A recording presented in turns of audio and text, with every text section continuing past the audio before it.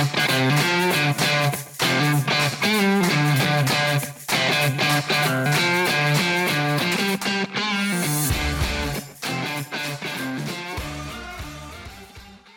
and welcome back to another brew session with Marketing Essentials. I'm your host, Jenna, and I'm joined with Jessica. Brew Session is your chance to join us every week with your favorite brew, whether that's a cup of coffee or something stronger, as we discuss everything digital marketing. And on tap for today. So last episode, Brooke joined us to talk about Facebook and Instagram shops. And definitely head over to that last episode to check it out because it was really interesting. Today, we are going to give you some details on how you can use SMS and other messaging apps to engage your customers and stay connected during this time. And don't forget to keep listening because in this special episode, we're going to talk about some of the things that we've been working on as an agency over the past couple of months in our agency update section. And one lucky listener will have a chance to win a shot at being featured on a future episode, so keep listening for more details. So for today's double shot marketing tip, we're going to talk through some strategies to help you stay connected and reach out to your audience with SMS or texting and other messaging apps. So with the state of things because of the pandemic, you've probably already seen a shift in more and more businesses using SMS and other messaging apps to communicate with existing customers and relay vital information, updates, cancellations to appointments, etc. So we're going to discuss a few common questions that we frequently see around SMS marketing. So first is, what is SMS marketing? We know that some of you may be a little bit unaware of the full complexity of SMS marketing, what it means, how you can use it. So SMS stands for Short Message Service Marketing, and it's a strategy businesses can use to send messages to their customers via text messages. People ask us, is SMS just used for my existing customers? No, it can definitely be used for your existing customers, but it can also be used to prospects to communicate messages, brand awareness, or even help make a sale. So it's really versatile. So whenever we talk about SMS, some people just think of texting, like, am I just texting people on my own phone? That's not really how it works. So when we talk about SMS marketing, there are a lot of platforms out there that can help you scale up or down your SMS marketing. And some systems even integrate with your CRM, which is really nice because you can text right from the CRM to an individual contact. You can keep notes in the system itself, but there are a lot of options on how you can do that. Yeah, I think that's really great to know, especially with people already working with CRMs. Their first thought is they're probably hesitant to start another form of marketing that requires another third-party channel. And it's just one more thing to manage, especially if they're the marketing director and they're handling most of the aspects of marketing and implementing those tactics on their own. So the next question we get is, what exactly do I need to know about texting? Are there guidelines I need to follow, best practices, etc.? So first off, yes, there are guidelines you should always follow when using SMS. And first and foremost, similar to email marketing, always make sure you have permission to contact the numbers on your list. That is the most important thing if you get nothing else out of this. And piggybacking off of that, the second most important is that in most platforms already have this functionality built in, but make sure people can reply end or stop so that they can automatically stop getting messages and stay off that list. That way, if for some reason, even if they gave their permission, if they choose to stop getting those, you need to make it easy for them to opt out. No different than you would have an unsubscribe button in an email. Third, with SMS, you are limited to 160 characters, so make sure you're choosing wisely and don't go over that limit. And lastly, with any marketing, always be sure to include a call to action. So again, when you're thinking about those 160 characters and how you're going to use them, make sure that it includes that call to action within those 160 characters. So a few other considerations. In addition, make sure your list of numbers is confirmed to be all cell phone numbers. The last thing you want to do is waste your time and money trying to send out these SMS messages to landlines. They're not going to go through. Another consideration is the timing for when you're sending out messages. So, a really obvious example would be don't schedule something to go out in the middle of the night. People don't want to receive messages in the middle of the night. Unlike email, they're going to have that pop up on their phone right when you send it. Um, Instead of having the option to open their email app later or first thing in the morning. Some other times we probably recommend avoiding include first thing in the morning, especially if you're working with people in a different time zone. Be really aware of if they're 3 hours behind you, don't send it so that it's getting to them at 6 a.m., as a lot of people aren't going to be up at that time and don't want text messages coming through. Another consideration is holidays. So, unless you have a really specific holiday promotion or sale that's going on just that day, I would recommend avoiding holidays for your messages to go out. And finally, our last suggestion is always make sure that you are introducing yourself or making it really clear who they're getting this message from. Otherwise, your text is going to show up and people are going to be confused right off the bat. So, an example, if you're getting a coupon from Starbucks, it's typically going to say Starbucks, $1 off any drink today by using code XYZ, etc., etc. Again, it just is a quick way to reorient your customer or prospect with who you are and why they are getting in touch with you. Yeah, I think those are really good points, Jenna, especially thinking about the timing of when you're sending texts, because texts are almost, you're interacting in real time almost with people on your list. Unlike email, where the email might sit there for a couple hours or days, the text is being sent immediately, and most people are going to either open that right away or within, a few hours. So just kind of like a different way of thinking about interacting with your prospects. So next question is, what do I text people about? And texting obviously can be used to communicate pretty much anything, but what it's really good for is quick updates that you want to send to a lot of people at one time. So maybe some examples for that would be store hour updates if you have a brick and mortar store, if you have time sensitive deals or offers going on, shipping updates and things like that. On the other end of the scale though, if you do have one of those SMS messaging platforms that we had talked about, you can send one-to-one messages, which is really nice because you can individually check in with customers, people who might not be at their desk frequently, and you can stay in touch with them in a more casual way, schedule meetings with them and things like that. And there are a couple other ideas that we thought of for SMS marketing that you might want to consider for your business.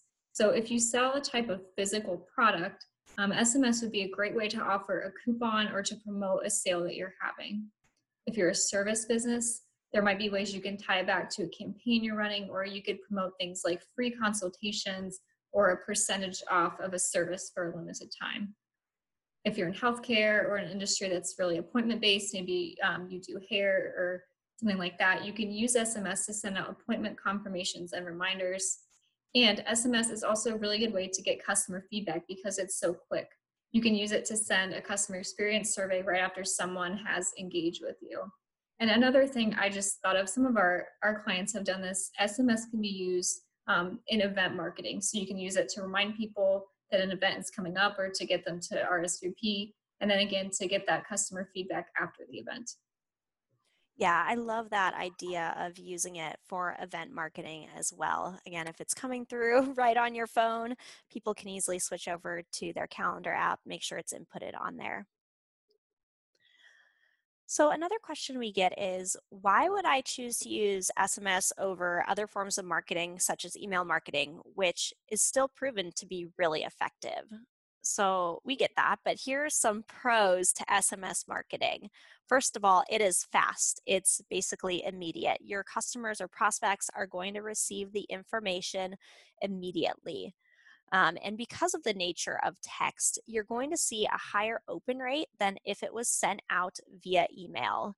Because someone, again, if you're using email, you're working off the assumption they have to go in, open the app, and check that email. And not only are open rates higher for SMS messages, but studies show that the response rate is also higher. So that's a pretty strong reason right there to make that switch. So, what about other messaging services and how do those work? Could you talk a little bit about that, Jessica? Yeah, so we've heard about things like you might have heard of Facebook Messenger, other types of apps where you can send messages to people, and these work pretty much the same way as SMS. But there's an added bonus in that you can set up auto replies or other settings to kind of control what people will receive if they message you. And you can even set up a bot to manage your messenger conversations if you have the right tools. So that can be really helpful if you get a lot of conversations coming in on those messenger apps that you can have quick replies ready to. So whenever you're using one of these types of apps, the same rules as we already talked about apply. They're just another great way to meet your audience where they're already at. So for example, if people are already on Facebook and browsing, they can quickly go over to Messenger, send you a message, and stay kind of all within that same platform, which makes it a lot smoother and easier. And again, when you're thinking about using these kind of messaging apps, just make sure you're practicing good social management because you want to reply to those messages as quickly as possible. You really don't want to leave a message unopened or unread for more than a day is probably the very most because people expect much faster answers on social channels than they would with other places.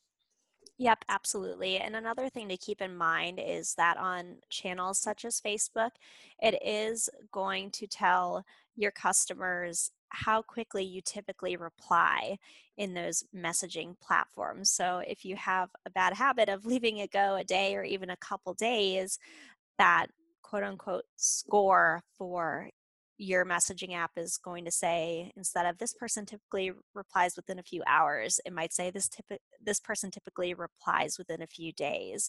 So you want to make it as easy as possible for them to reach out and actually get an answer from you because that's what they're expecting on those platforms.